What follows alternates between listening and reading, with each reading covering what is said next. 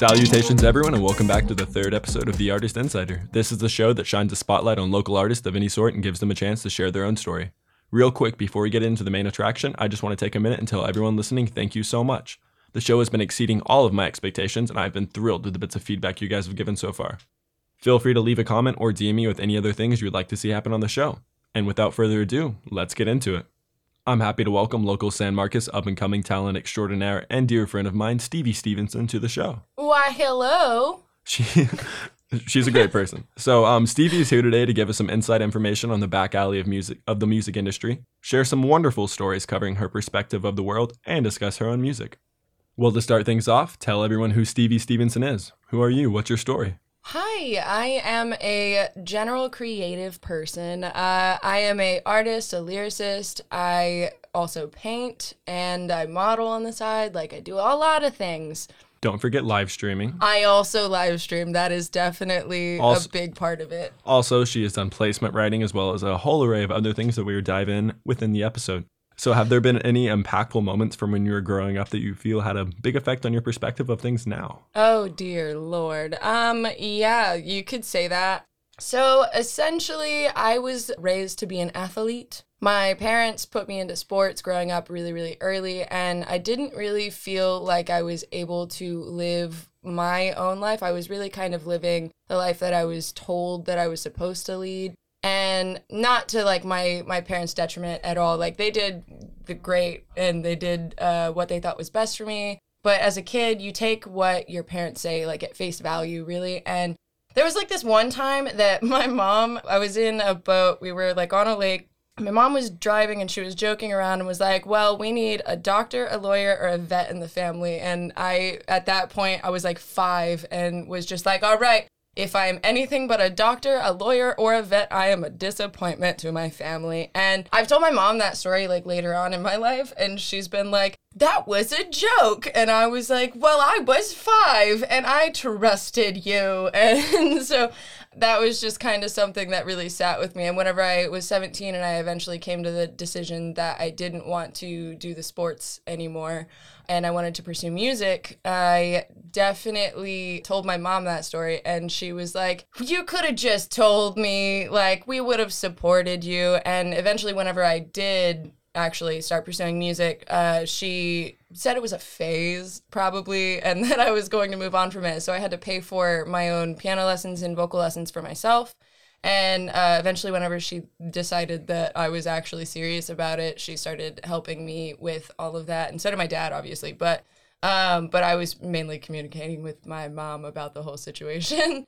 But yeah, no. And since then, my parents have been really, really supportive of me as an artist. And it's been a interesting ride as far as my relationship with my parents goes. But we're in a really good place now. And they're dope. Yeah, growth is key. But just the beginning of that, how they told you that when you were 5, your little kid brain really does not understand the sarcasm, the joking and all that stuff at that point. Whatever you're told is just very, very straightforward and in the world because you've been in the world for 5 years and Absolutely. Your brain's still developing. So that can be detrimental and it just puts this all on you and you don't know how to escape from it because you don't really know how to talk about those things at that point. Your parents are your authority figures. And at that point, you're just these people know everything. And then you get to be an adult and you're like, wait a second, no one knows anything and everyone's just happily guessing. Dude, exactly. Okay, so before I turned 18, what I pictured is whenever you turn 18, you receive this key in the mail or something along those lines that you just entered into life per se.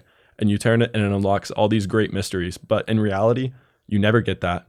That never happens. Everybody's confused at all times. And at some point, you just learn that you have to keep going with the flow no matter what's happening. And it becomes easier from there. Absolutely. There's this book that I read recently. It's called The Denial of Death. And in it talks about how the modern neurotic, basically, and how creative people deal with the modern neurosis that we've kind of developed from this interconnected world we've created. Is by chewing up the nonsense of the world and then spitting it back out and trying to make sense of it. So you don't actually have to fully take on all of that responsibility. You're just trying your best to make it work. And that's one of my favorite ways to look at being an artist. Yeah, that's all you really can do at any given point is just do your best to make it work. Yeah, I have a song that I call Ethos, and it's all about who says that anyway, like who told you that these are the way things are, and like definitely just say like, hey, things don't really matter if you put them into perspective at the end of the day. Like it's all nonsense, and you should definitely be who you are and do what you want to do within, moral, ethical boundaries. Yeah, you definitely want to keep the moral, ethical boundaries because, things get a little bit edgy whenever you break away from those. But Yeah. that's for a whole entire different conversation. Just be a good person, follow your bliss, do your stuff. It'll work I out. like that. Follow your bliss. I actually had a friend tell me that one time, and I've said it so many times since then, and I thank them. Honestly, real quick, shout out Ellen. Thank you for telling me follow your bliss. I followed my bliss, and now I'm here. So Absolutely. beautiful human being, and I appreciate that. Okay, so moving on, Stevie. I know you did a internship with Universal Music Group at one point. I did. And you were working at a studio associated with Atlantic Records, and that was while you were placement writing, I believe. That is true. But my internship was with Universal Music Enterprises under Universal Music Group, and they dealt with classics and legends as far as, so I got to work with like really, really cool big names that probably your parents or like people that are into like classic music, like classic rock music and all that stuff, like jazz and whatnot. They would be like, whoa, there's no way, like you got to meet those people or whatever. And that was like a really, really cool experience for me. I got to broaden my musical horizons very, very deeply during that time frame. And I'm real quick, she's being humble, but one of the people that she met while there is Ringo Starr. So just let that resonate. I got to go one to of the his Beatles birthday party. You still met Ringo Starr, so that's cool. He's a very, very nice gentleman who throws up a peace sign every now and then. Sarcasm intended. It's all the time. That's his only pose. That's the one. But yeah, no, that was a really, really cool experience. I got to go there. Actually, after my my internship ended, I was called back because they liked me and they were like, would you like to come to Ringo Starr's birthday party? And I was like, are you lying? Is this a joke? And they were not. And I got to re-meet Jeff Ross there, and he roasted me for a second time, which that was a baby bomb of I was roasted by Jeff Ross at South by Southwest at some point in time. And then so the second roast took place at Ringo Starr's birthday party. Yeah, you can find that roast on YouTube. So what was the atmosphere like while working at Universal Music Group? Like, what did you really do there? So basically, I was the intern for the PR division at UME, and so I was editing press releases, and I was sitting in on a bunch of meetings. There would be like phone calls with major artists that I'd get to sit on with, and it was just a really, really cool experience. And like I got to go to a Bob Seger concert. I got to work with this band called the Jacks very closely, and they're really, really good at what they do. They originally started out being like rock and roll isn't dead, and now they're kind of branching out more into like alt rock and like pop music, but it's good. So they were actually performing at Ringo Starr's birthday party. And so I got to meet them, and like we got to be friends, and I kept seeing them all around LA in like random places too, just like separate from work, completely and totally random. And it was just like Los Angeles is just such a small world. Whatever community or niche that you're in Los Angeles, you just run into people all the time. It's like the best place for networking, but it's also a really toxic environment. And just really chaotic by the sounds of it with all those people and all this stuff going on. Yeah. But I just feel like in general, if you keep running into those people and you just keep seeing them come around, at some point they're going to be a part of your life in some bigger way than they are at the moment. And it's just a world like, don't forget about these people. They're going to show up again later. I've got a lot of favors that I can call in whenever I need to, or whenever I feel like I'm ready, that I'm just sitting on. You saying that makes me think of you being like this little secret agent and just having this like side phone, like your second phone just ready. You can speed dial any one of these numbers. I got two phones. I don't have two phones. Just like calling in a favor, like, hey, I need you. And they just show up on a private airplane, drop off, do whatever you need, fly away, boom, bam, bop. So the placement writing was mainly more so at Atlantic Records, right? It was not at Atlantic Records. It was, I would get these print sheets from Atlantic Records. So I met these two artists named King and Prince Riley at a Universal event, like a music release. And I ended up like hitting it off with them, and they were like, we're about to go to the studio. You're a singer-songwriter. Do you want to come in and do some placement writing? And I was like, what's placement writing?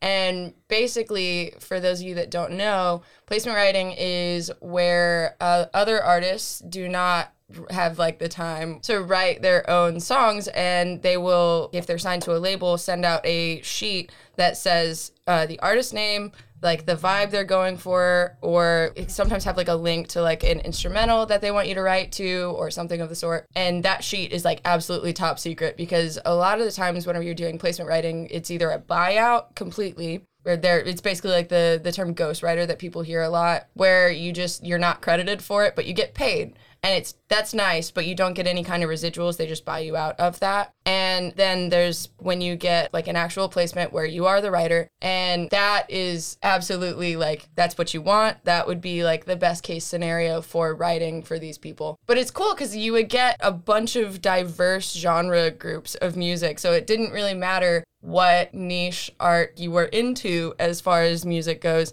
It was like you were trying your best to just kind of be a jack of all trades of music. And I wasn't writing like rap, R&B, or absolute pop music whenever I started doing that. And then I got into session recording for these placement writing sessions, meaning as a singer, I would be called in to go to these studios, and I would get paid to sing as closely to those artists that they were writing for as possible. So, for example, Bebe Rexha was one of them that, like, I would just have to sit there, like, practicing, repeating, trying my best to sound exactly like Bebe Rexha or somebody else. But I try not to, like, mention the specific names of, like, who I was doing, because it's kind of a secret thing you're not really supposed to talk about. So once again, she has the second phone. She's the secret agent. Absolutely. Kind of really low-key, but that's also really cool because, I'm a humble lady.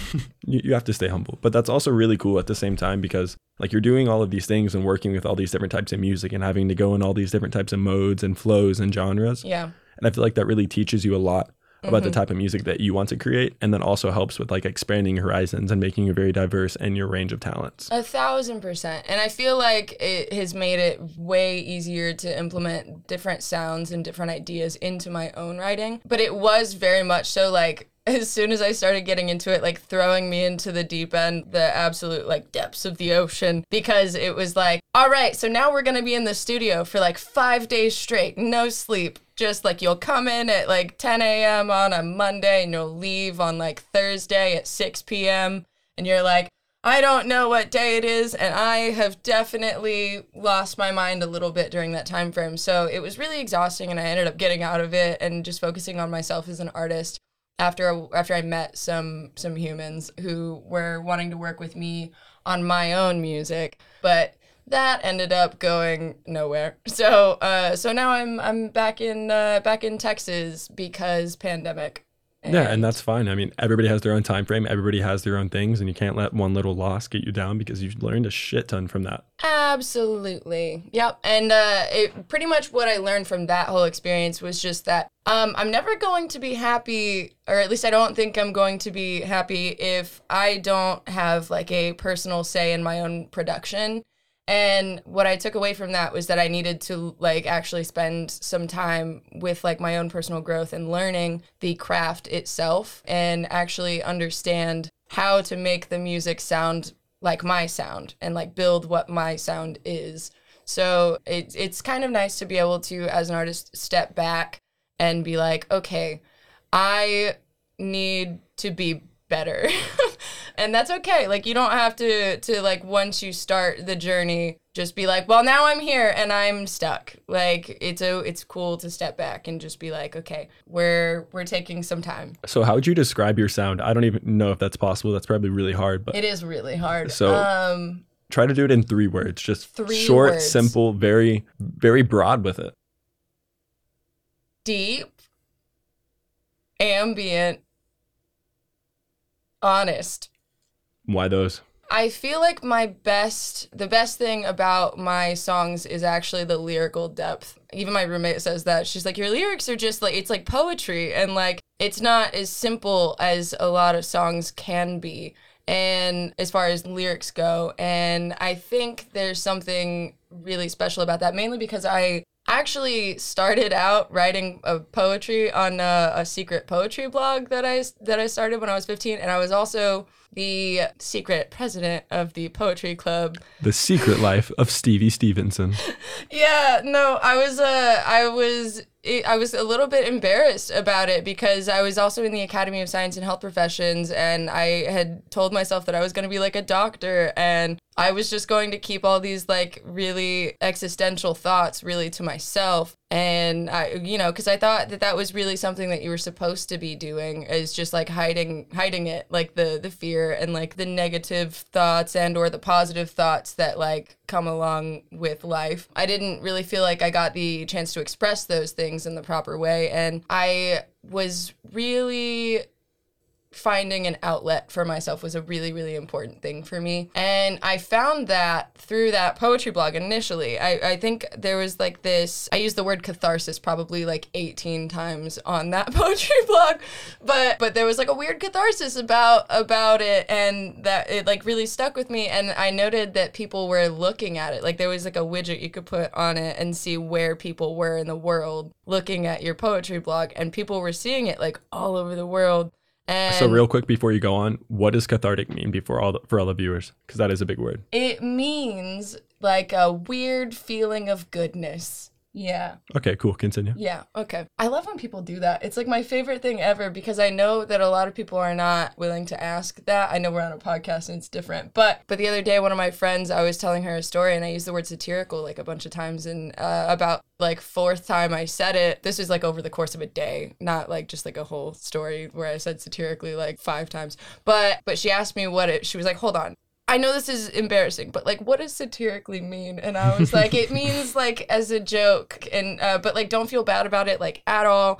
It's life's a learning experience, and if you're not comfortable enough to ask questions that you have, you're never gonna learn, and you're just going to feel stupid and kind of get down on yourself whenever you're like, oh, I'm not good enough or whatever. But like, no, yeah, 100%. If you're ever feeling like you can't ask questions, you either need to get around new people who allow you to feel like you can ask questions, or you need to get over yourself in that aspect, and you have to work through that anxiety or whatever it is that may be making you feel like you can't ask questions, because it is always okay. 100%. But yeah, so I saw that people were like seeing this poetry, and they weren't necessarily people that were like actively interacting with it, but it just felt nice to be able to share it and somebody else see it and then like enjoy it. And that's around the same time that I got into the live streaming platform YouNow, which it was like a place where I could go and like get live on the interwebs and connect with random humans who the people that follow you on that platform are called your fans. And so I gained like probably about like 1,000 fans in like my first month or so in that. And then I established like a really cool community of friends that I'm still friends with to this day that are all like aspiring and or just actual like artists. I also hate the word aspiring artist, because you either are or you aren't, And it makes it sound so rough. Like you're trying and you're going, but like, oh, I'm an aspiring artist. Like it makes it sound like you really haven't done much, but you're like, exactly. Like get some belief in yourself in some way, shape, or form. But because you are an artist. Yeah, exactly. So I was streaming on YouNow, and that was something I was doing like every night. And my sister and my mom were getting like really annoyed because I was being really, really loud till like 3 or 4 in the morning or so, just like singing to strangers. And at that point, I was mainly just like putting on karaoke tracks on like YouTube and just like singing to them. I didn't really know how to play guitar. I didn't know how to play piano. I was just like taking song requests and talking to strange humans who liked my voice, and establishing really solid relationships with people that define themselves as my fans. And that was like a really cool experience. And finally, around, like I said, the time I was 17, I was in a really, really dark place mentally. So is this all still going on at the same time? Like you're the president of the poetry club, and then on the soccer team, and like still living this entirely secret life? Yep, absolutely. Okay. That is what was happening. But yeah, so when I was 17, I was in like a pretty dark place, and that was around the time I was starting to question all of the things, like is my life a lie? Am I living for me, or am I living for other people? And a friend of mine saw that I was really, really really down, and she came over, shout out Claire, she came over, brought me Chick-fil-A, and then put on a Pandora station, and the song Money Right by Jon Bellion came on. And there's a line in it that 8th grade I feel depressed as blank because my heart is in the future and I know where I belong. It just takes time. And that line was just like, it was like gospel to me. I was just like, you're right. I am depressed as blank. And I think it will get better with time. And if I want to pursue music because that's the thing that makes me happy when I'm doing it, gosh darn it, that's what I'm going to do. So at that point, I became a big major fan of a man named Jon Bellion, and that in and of itself is like a whole other story. Get into it. So I started supporting him, like I said, when I was 17. I went to one of his concerts around, I think that same year, I like while I was still in high school. Or actually, I think it was the summer before I went to Texas State. And I went with my sister. We were just like standing in the front, and like at the end of the show, like I got on somebody's shoulders and was visible, and it was a really, really cool experience. And then I went to a different one of his shows in Austin, and I did a meet and greet. Like I paid for the VIP thing, and he saw me and was like, "Were you at the show in Houston?" And I was like, "I was." He was like, "Great to meet you," and I like absolutely fangirled or whatever. And after I like did my meet and greet with him, I ended up talking with one of the tour people, like people that were on tour. His name is Walter White, but he goes by Sosa, and he wanted to get food after the show was over, and they don't have cars on tour. They just have the bus. And he was like, "Well, what's open right now?" I was like, "Whataburger's open." So we went to Whataburger, and I told him to get a honey butter chicken biscuit, and he got one. He loved it, was obsessed with it. And then I took him back to the bus, and in exchange for my kindness, he he gave me he went on the bus and had John sign like a bunch of stuff for me. So I have a bunch of that stuff. And that really solidified my like friendship with this human. And he gave me free VIP passes to a different show in Austin, like I think it was 2017. And during that time frame, so we went and we got lunch before it was at a barbecue place. Like the venue was a barbecue place. And when we So you went and got lunch before you went to the show the following time? Yes, okay. The following time. So this is after he gave you the VIP ticket, so when you're going to that show. Yep, and I was just like, cool, I got a VIP. I don't really have to wait in the line. I'm gonna go get lunch with Sosa. And so he and I went to go get lunch, and one of the other performers, his name is B. Keys, but at the time he went by Black Keys with like a Z, and his name's Hakeem. He's a nice man. He was just sitting alone in a booth with a giant pile of sweet potato fries, and I like looked at him and I was like, I know you. Are you Black Keys? And he was like, well, that's not my name, but yeah. And I was just like, hi, I'm Stevie. Nice to meet you. And I was like, are you sitting alone? And he was like, yeah. Is it weird that I'm sitting in the booth? And I was like, I mean, you look lonely. And he was like, can I sit with y'all? And so we ended up having lunch together. And it turns out my tummy does not like to mix with meat products very much. I'm vegan now. But I got food poisoning from that. And then so throughout I was at the front of the barricades when the show started, and like dead center.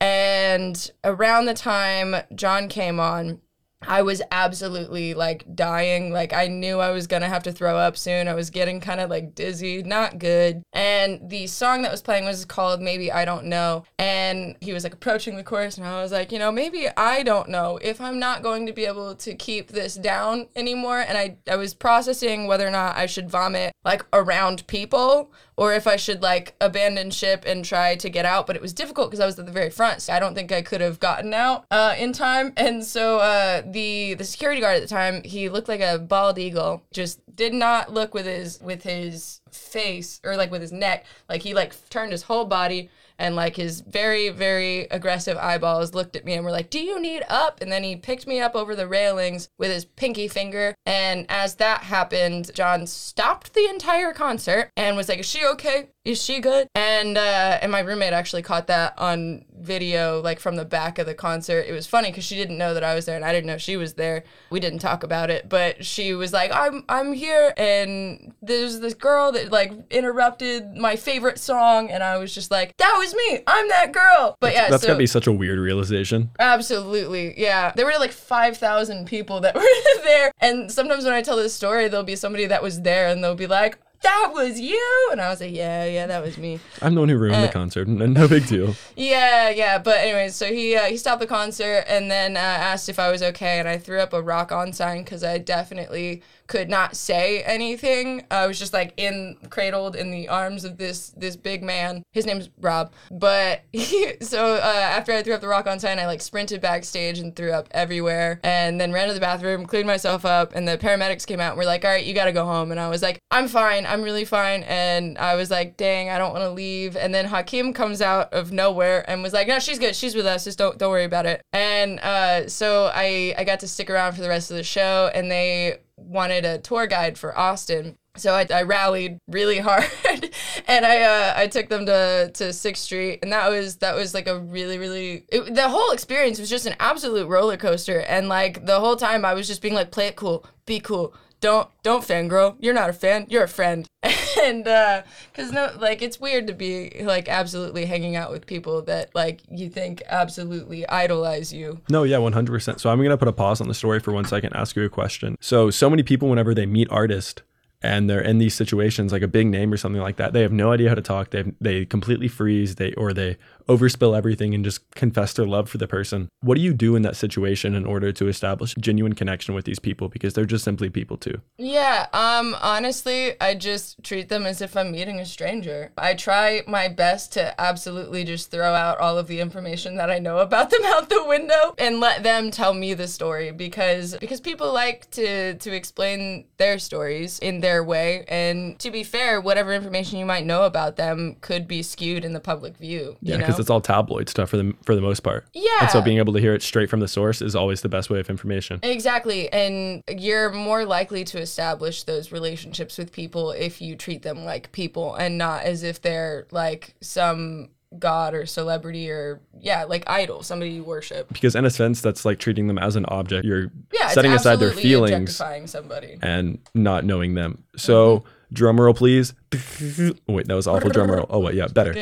Rainy Street, 6th Street, go. Yes. Rainy Street, 6th Street. Oh, but yeah, so then after we went out on 6th Street, the next day, the concert in Houston got canceled because of Harvey, because it was during that year. And even more chaos. Yeah, more chaos, just full of the chaos. And so they ended up staying in Austin for another day. And so then they were like, hey, do you want to go out again? Like, do you have any other places? And I was like, we can go to Rainy Street. So we went to Rainy Street, and I was honestly 20 at the time. And so I was using my older sister's ID, and it said I was like 28 or something like that. And it was absolutely awful, but it got me places. So that was nice. Yeah, don't do bad decisions, kids. But it was a really great experience, and like I said, established some really good friendships. And then the next day they canceled the show in Albuquerque because John got bronchitis, and I had a tickle in my throat and realized I had John Bellion's bronchitis. At least you got his bronchitis and he didn't get your bronchitis. Yeah, exactly. I think he had it established before I actually realized this. Like, if he was at a point where he was like, I have to cancel this show, he definitely had to have had it before me. The reason that I'm breaking this down is because I have definitely processed that multiple times where I'm like, did I do that? I don't think I did that. Did I make John Bellion cancel the show due to bronchitis? No, please. Man, I made him stop in the middle of a show, and then I ruined like another one of his shows with bronchitis. You're just slowly tearing this man apart. Yeah, but he got John Bellion, we love you. Yeah, we do. Beautiful mind for life. But yeah, so that was a really weird, cool experience that I've had. I feel like my life feels like sometimes it feels like it's not mine, like I'm talking about a stranger who's like had this crazy weird life. Once again, the secret life of Stevie Stevenson. Yeah, precisely. But yeah, so continue. Just sometimes your life feels like you're looking at it objectively, like it's not really yours, just looking at all of these crazy experiences. Yeah. And I don't really know exactly what to do with all of it, except for like make them into music or art or talk about it to random strangers on the internet. I feel like it makes it, I don't know, I feel like I have a little bit of imposter syndrome when it comes to these kinds of things. I feel like a lot of artists struggle with that. I'm definitely one of them. So what's your take on overcoming imposter syndrome? Because I personally feel that myself, and I've heard some other people talk about it, and they just say you have to fake it till you make it completely, and you have to keep pushing and keep telling yourself that you can, even when you feel like you can't, because eventually you're going to realize that you can.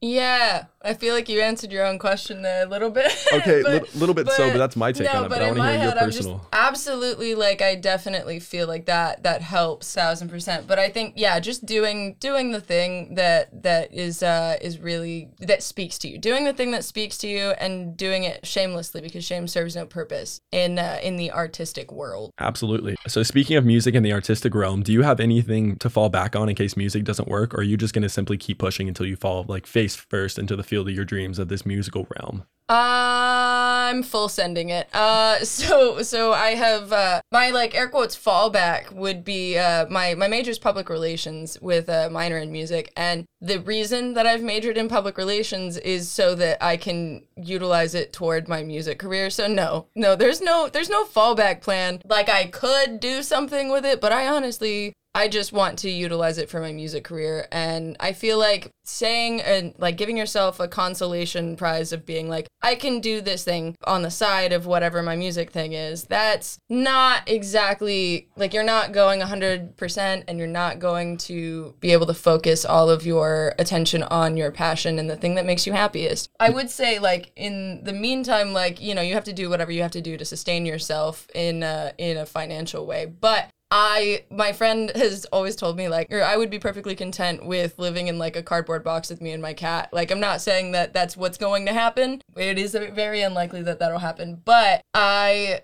am aware of the fact that I'm not going to be living lavish up in here while I'm doing my artistic endeavors. We're making things work. Yeah, completely. Like, why have something to fall back on when you can pursue the thing that makes you happy? Because at the end of the day, even if you are living in a cardboard box, but you're still making music, that's what makes you happy. Hey, some of the people that live in cardboard boxes are the happiest people I've ever seen in my life. Some of the people I've met on the street living in cardboard boxes, not necessarily a cardboard box per se, but they have the brightest smile at all points. Yeah. And you can have such a genuine conversation with them and they will tell you so many things, and I've learned a lot from that, and it's really impactful. Correct. So aside from that, what are some things you like to do outside of music? Who is Stevie at her core? Well, okay, honestly, to answer my own question again, probably music is your core because that's what you love and make you happy. But what are some other things you like to do? I've mentioned before, I like painting in my free time. I have a lot of plants. I like plants a lot.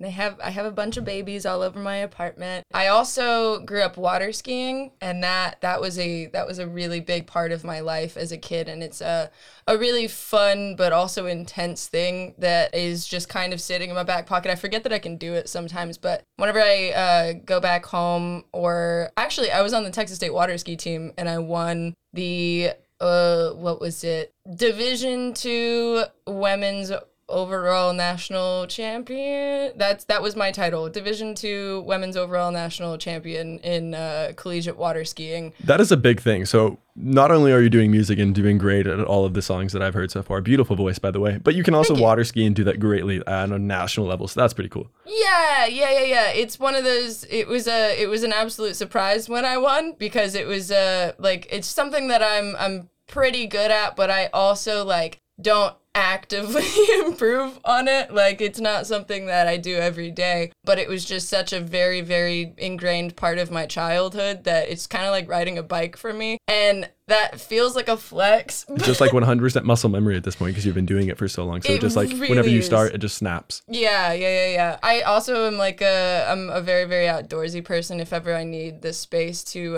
like think or like be creative in my brain on its own time instead of just in front of a laptop or in front of a keyboard or on a guitar or whatever, I'll go on like a hike and, find my own space. So why do you make music? Do you like the artistic side of the creation, or is it more about seeing people express an emotion and interact with something that you've created? I would say it's really cool to be able to see people react to the emotions that I'm creating per se. I don't know if I guess you would say I'm curating those emotions, but I make music, like I said, to pretty much chew up the nonsense of the world and spit it back out on a metaphorical canvas. It's for me. Like, I make music for me, and it's therapy for me. So whenever I'm like capable of combining something sonically that resonates with words that are communicatable and understandable on a level that's beyond me, is something that is just, you can't explain it in words. It feels like a religious or a spiritual experience of sorts when you're just like, whoa, I'm not alone in this. Like, people also feel this way. What? It's a really beautiful experience to be a part of. So how do you get to that point to where you're creating something that's so beautiful? Do you think it's by tapping into the quote unquote flow state? Or is it more of working at something to the point you're just incredibly confident and comfortable in your work?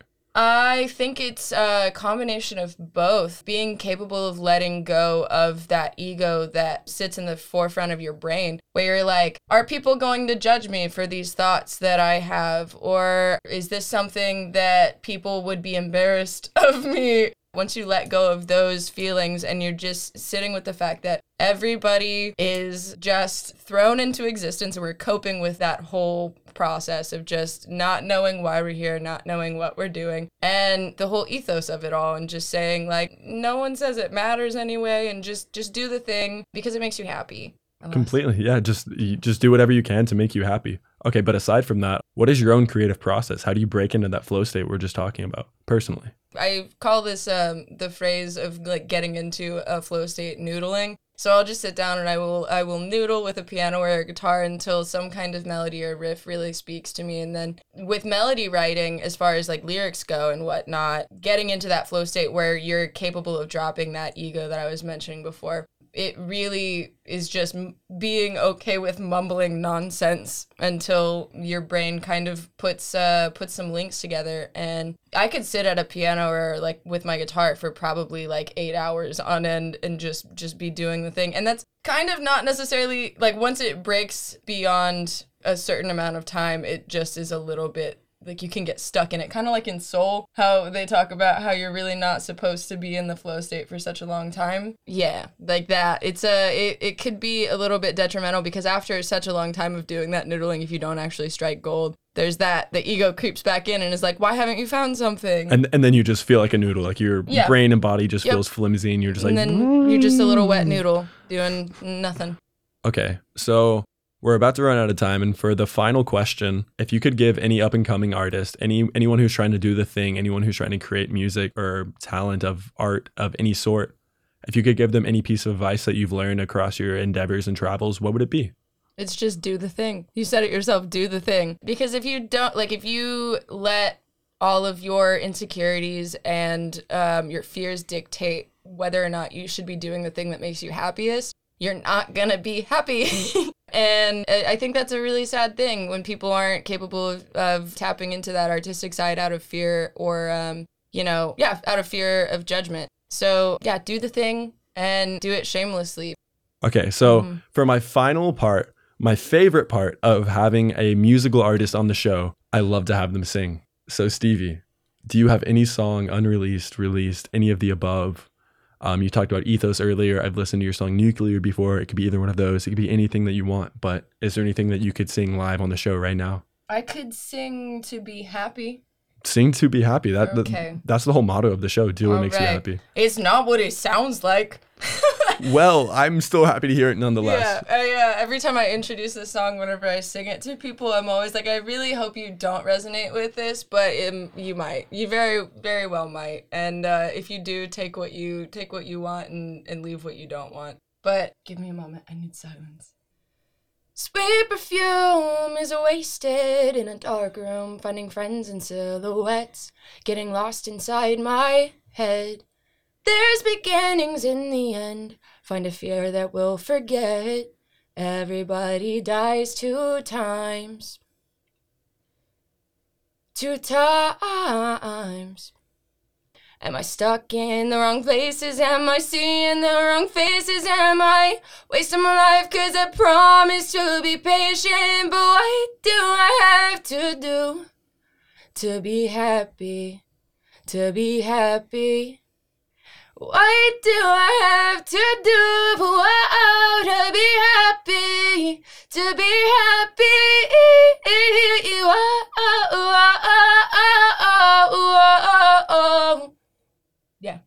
That is so good. The vocals on that, your soul, it is speaking to me, and that is beautiful. I love hearing live music, and especially when it's from a friend and a beautiful mind in oneself. Thank you. And that's not even just hype for the show. That really is a beautiful song, and I hope you keep pushing your creation and keep following your bliss and following your happiness. And if you wind up in a cardboard box, I'll be sitting there beside you eating a baguette. Absolutely. So Red Boys for life. So Stevie Stevenson, thank you so much for coming on the show. Is there anything you want to say before we roll out? Stay beautiful. You heard it here first. Stay beautiful, stay clean, stay cool. Hey, I mean, cleanliness is an option. Absolutely. Stay clean within the mind. Yeah. Clean of negative thoughts. Okay, well, that is my final token of advice for this evening. And thank you for listening to The Artist Insider. And before we go, make sure to check us out on Instagram at The Artist Insider for behind-the-scenes interviews, regular updates, and early information over the next episode. Also, be sure to follow Stevie Stevenson on all social platforms at Stevie.Steves. Beautiful. Well, that's all for now, and good night to the globe. Bye.